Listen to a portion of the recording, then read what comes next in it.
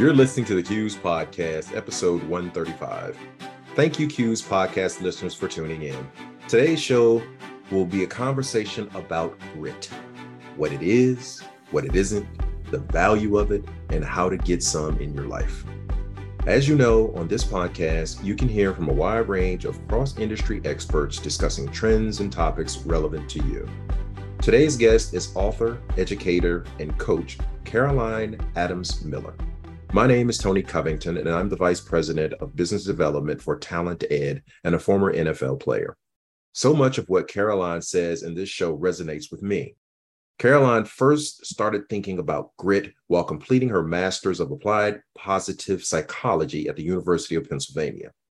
Angela Duckworth, winner of the 2013 MacArthur Genius Grant for her research on grit, said of Caroline, "I don't know anybody who has thought more than Caroline about how to apply the scientific research on grit and achievement to our own lives."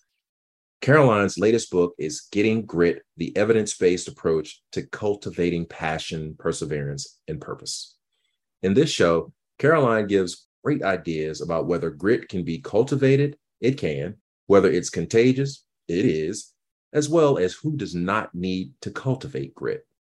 You'll love what she says in this episode and may well be inspired to register for Directors Conference in December, where Caroline will present a keynote titled Bridging Grit, Resilience, and Happiness, a revolutionary approach to game-changing results. For sure, you're going to find insights in this episode that you can apply in your work and in your life. So let's get started. Welcome to the show, Caroline. How are you? I'm good. Thanks for having me. Awesome. Thank you for blessing our audience with your time. I know that it's precious, and we appreciate you taking the time for us today. My pleasure. So let's jump right in. How did you first come to be focused on grit? Several different ways. One was Angela Duckworth was running in and out of classrooms at Penn when I was getting this Master's of Applied Positive Psychology in 2005. She's now known for her grit work, got a MacArthur Genius Grant Award. But I was writing the first evidence-based goal-setting book for the mass market at that point. And I knew from all the research I was reading that the happiest people wake up to hard goals, not easy goals, hard goals. And I realized that this thing called grit that she was studying in the spelling bee winners and special forces and people who stay married, I had to understand that special sauce if I was going to be talking about hard goals in my book, Creating Your Best Life. And so that was how I learned about the quality of grit. In the process, in hindsight, I became particularly fascinated by the fact that I'd had to develop it in order to overcome my eating disorder, bulimia, 40 years ago. Because at the time, nobody got better. It was a death sentence. And I wanted to live more than I wanted to die. And I realized in hindsight, as I learned about the research and wrote the book, Getting Grit, that I had cultivated it and that it was separate from both success and talent. And it's really about that special sauce, that X factor, that hard work and passion and all these other qualities. And I realized that I needed to tell that story too, because people need to understand not just that they can cultivate grit, but why they need to cultivate it. And how do you define grit? How do you personally define grit? And what is it? Grit is a mixture of qualities and behaviors. So it starts with this basic passion and perseverance in pursuit of long-term goals. That is the given definition in the field of psychology. Because I work with so many just people, CEOs, senior leadership teams, all over the world, what I realized is it had to go further.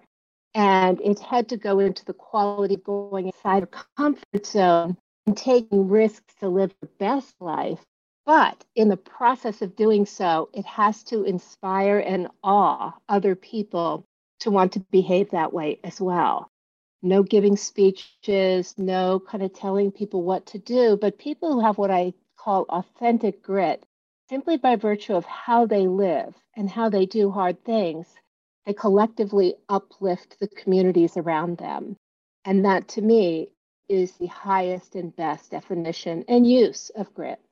Well, it's amazing. I was listening to Kara Lawson, Duke's head coach of basketball, and she was saying something along the lines of learning how to do hard things well. Life doesn't get easier. The test doesn't get easier. basketball doesn't get easier. It's because you learn how to do hard things well. So it seems like that falls right in line with what you're discussing in regards to grit.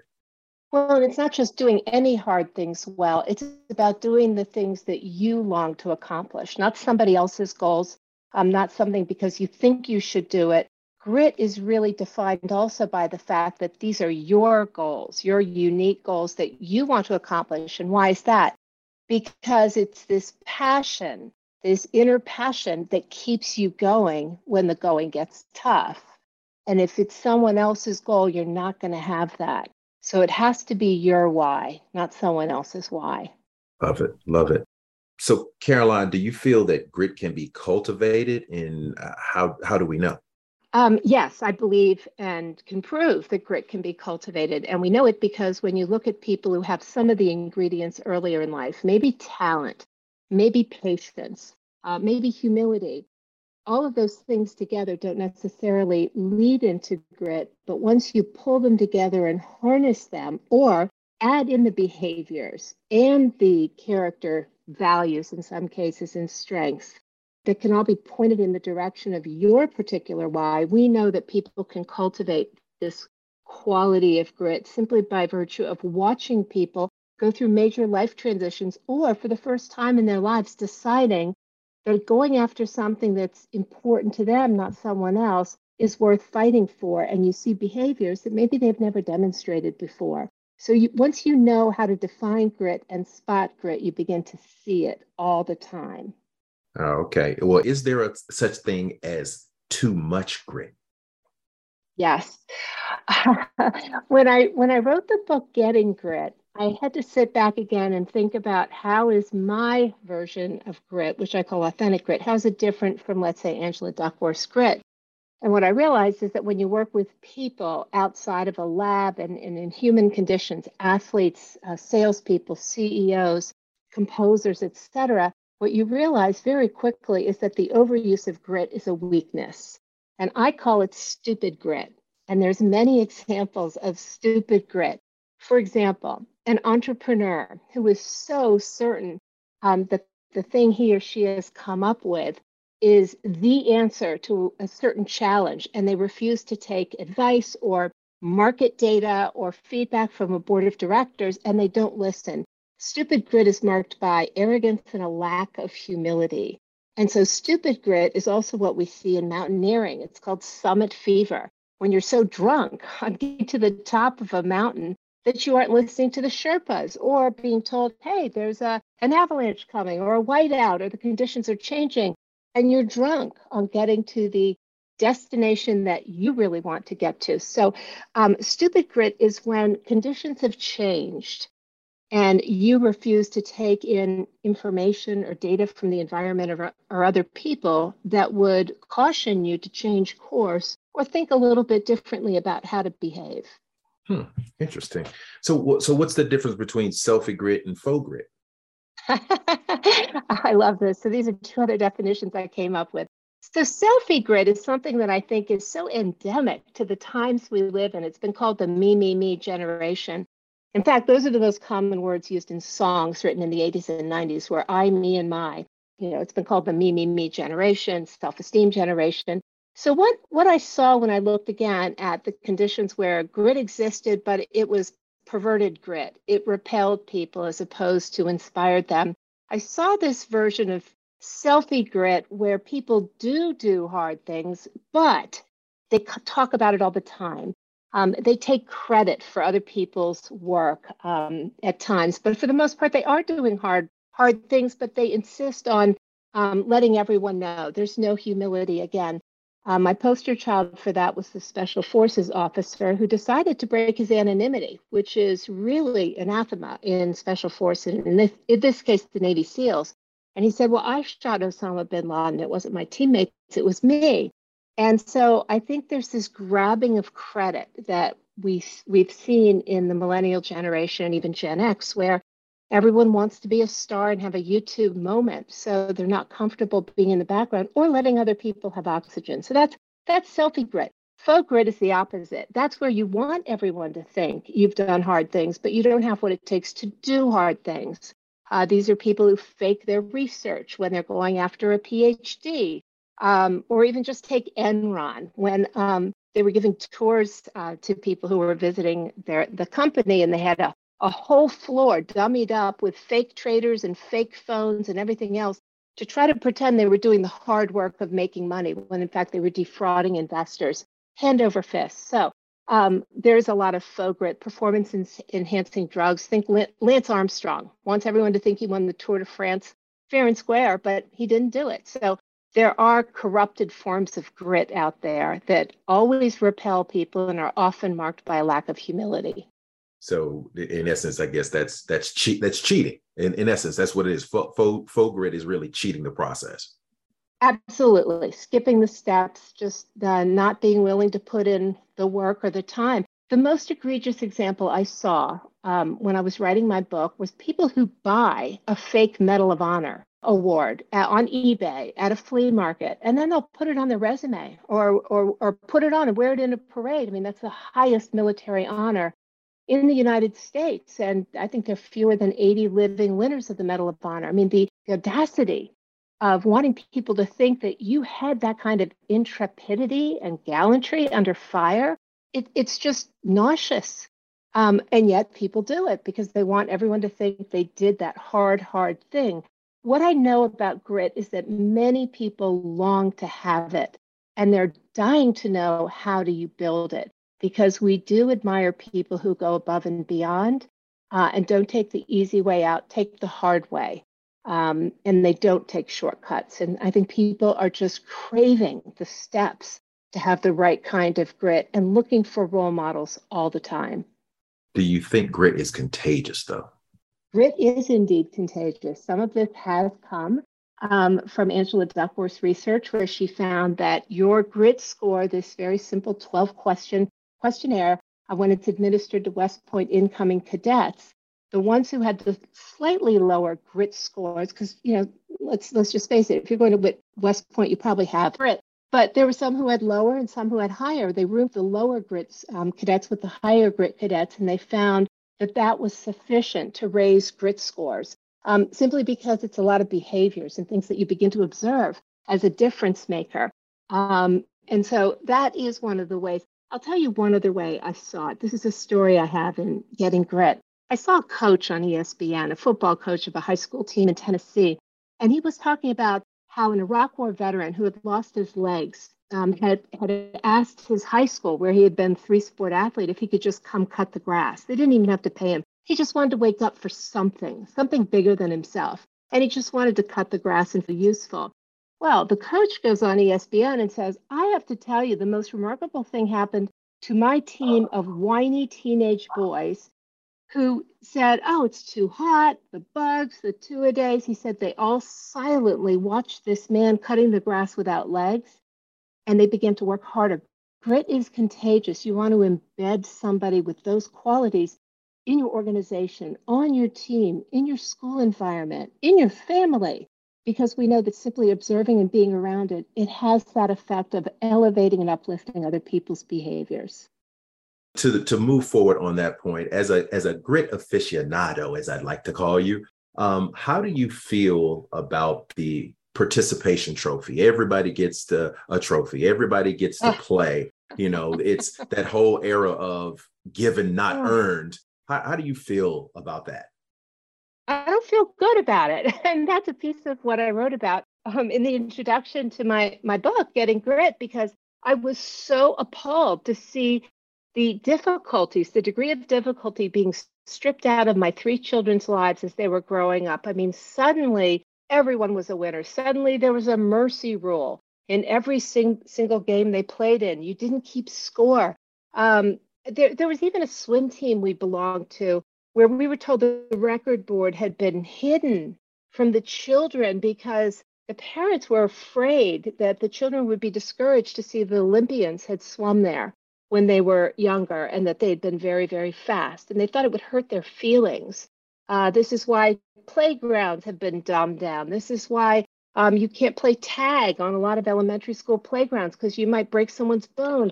Sledding has been outlawed in a lot of towns. So how do I feel about it? It infuriates me because when you look at the research on what happened to this self-esteem generation, this parenting movement where you just told your children they were great, they didn't even have to do anything, they were great, no valedictorians, everybody gets an A. What you find is that, there were a lot of narcissists and sociopaths who were developed because of this, because they all began to believe they were entitled to things simply because they existed. They should all get a B for just setting foot in a class. The average time of male marathoners in that generation went backwards by 42 minutes. The average time. Now, I'm not talking about the most elite ones, but people stopped taking risks. They stopped becoming entrepreneurs, and they stopped climbing trees and breaking their legs. So I don't feel good about it, and I think the pendulum has begun to swing the other way. Just a small example from my neighborhood park. Now, Katie Ledecky, the greatest swimmer of all time, lives right around the corner from me. I even drove her to swim practice when she was a little girl, and my son was in her lane. And I was passing her house on the way to the 4th of July parade, and they had winners this year, winners and losers. And Katie Ledecky is infamous for talking about how she got where she got by setting really hard goals and learning from failures. So I think it really corrupted and retarded an entire generation of youth. Not all youth, of course, because many youth learn from sports or from the military or from Boy Scouts, getting to Eagle Scout. Found and great parenting, parents who refused to accept easy A's and participation trophies. They did learn this quality of grit. And so I think we're going back there, but I quickly want to say that there are many, many underserved youth who come from disadvantaged backgrounds who do not need to hear the message that they need more grit. They've got grit simply by virtue of getting up and getting to school in the morning. They don't need to be taught grit. They need to be taught hope and maybe goal setting. So this isn't a message that's universal for everyone. Plenty of people have grit and they don't even know they have it because they're just getting by day to day. But by and large, there was a movement where we had to begin to teach young adults how to be adults. Courses on adulting began to proliferate on college campuses. They've stopped allowing everyone to bring their family pet to college campuses now because that was being so abused, and people were bringing pigs into college dorms, and the pigs were growing and breaking the furniture. So, enough's enough.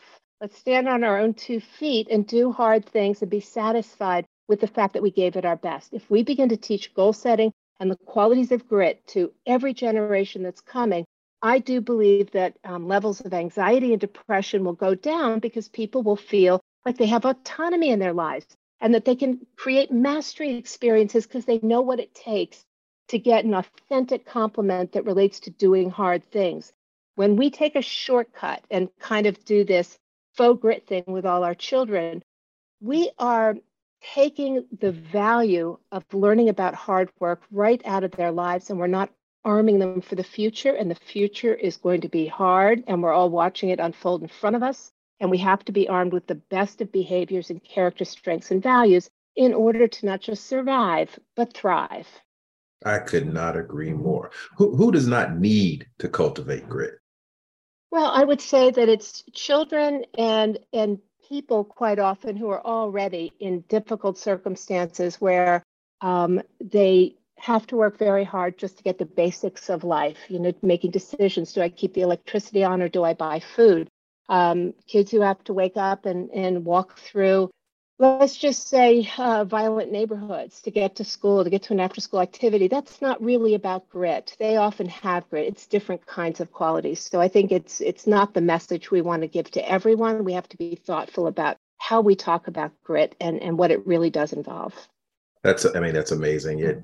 Those are the individuals who have that survival instinct, because when folks are used to getting things that they may not have earned, they don't know what it's like when it hits the fan and life becomes extremely difficult. They don't know how to survive. It becomes a woe is me mentality. And so, they fall to the wayside, whereas those that may have understood what the struggle is and what survival is, and that innate grit that they've had to have, even though they didn't know that they had it, they know how to fight and keep on keeping on.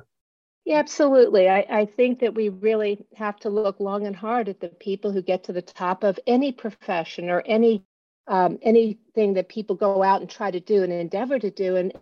People who have this quality of grit, and it's not because you were born into a special family. It's not something you can buy. It's the quality of behavior. It's humility. It's goal setting. It's working with other people. It's having resilience. It's having the ability to self-talk, to get yourself into the mindset where you change the channel when you want to quit. It's about having people who believe in you as well, creating that optimism. And there is great research showing that if you have too few setbacks in life, too few major setbacks where your values are questioned and your world is rocked, it's as damaging to have too few as it is to have too many. Everyone needs between 5 and 7 really significant setbacks in order to find out who they really are, what they're made of, who their friends are, what it takes to survive and thrive. And without that, life really never has the sweetness that it has when you work for what you want and you enjoy it when you get it, because nothing is as enjoyable as the thing that you worked hard for. And there's so much research on that. Many TED Talks about that. So I just think you boil it all down to what is it you will not regret pursuing? And what are you willing to do to take those risks and go outside your comfort zone to make sure that you live without regrets? And those are the people at the end of life who are not in the nursing homes, which has been studied. They're not the ones saying, wow, I lived someone else's life, not the life I was meant to live. Because that's the number one regret of people in hospice care, is that they didn't do that. They didn't take risks. They didn't pursue their dreams. They passed out programs for other people and they never got on stage in their own lives. Wow, that is absolutely amazing. Before we get you out of here, we usually end with something called Message in a Bottle. And what that is, what is the message that you would leave to your younger self in a bottle to find if it were floating down the ocean? Oh, it's always an emotional question for me. I would leave the message that when you love well and love much and choose carefully who should be the closest to you, you will always survive and thrive, and that you should always pull other people along with you. Because I really do believe you can't keep what you don't give away. And so I would be sure to choose the right people, but then make sure I pulled other people along with me as I went forward. Excellent. Caroline, thank you so much for being on our show today and taking time for us. Oh, I'm deeply appreciative that you gave me the time to talk about something I'm so passionate about and that really matters in the world right now more than ever. I would like to thank you, our listeners, for taking time out of your busy schedules to listen to today's episode of the Q's podcast. And many thanks to Caroline Adams Miller for sharing great ideas about grit. You can see Caroline present at Directors Conference being held December 4th through 7th in Las Vegas. Find out more and register at qs.org/DC. A full transcript of this episode can be found at cumanagement.com/podcast135. You can also find more great credit union specific content at cumanagement.com. And near and dear to my heart, you can learn more about how Talent Ed can help develop the leaders of your favorite nonprofit at talented.com. That's talented.com. Thanks again for listening today. CUES is an international credit union association that champions and delivers effective talent development solutions for executives, staff, and boards to drive organizational success.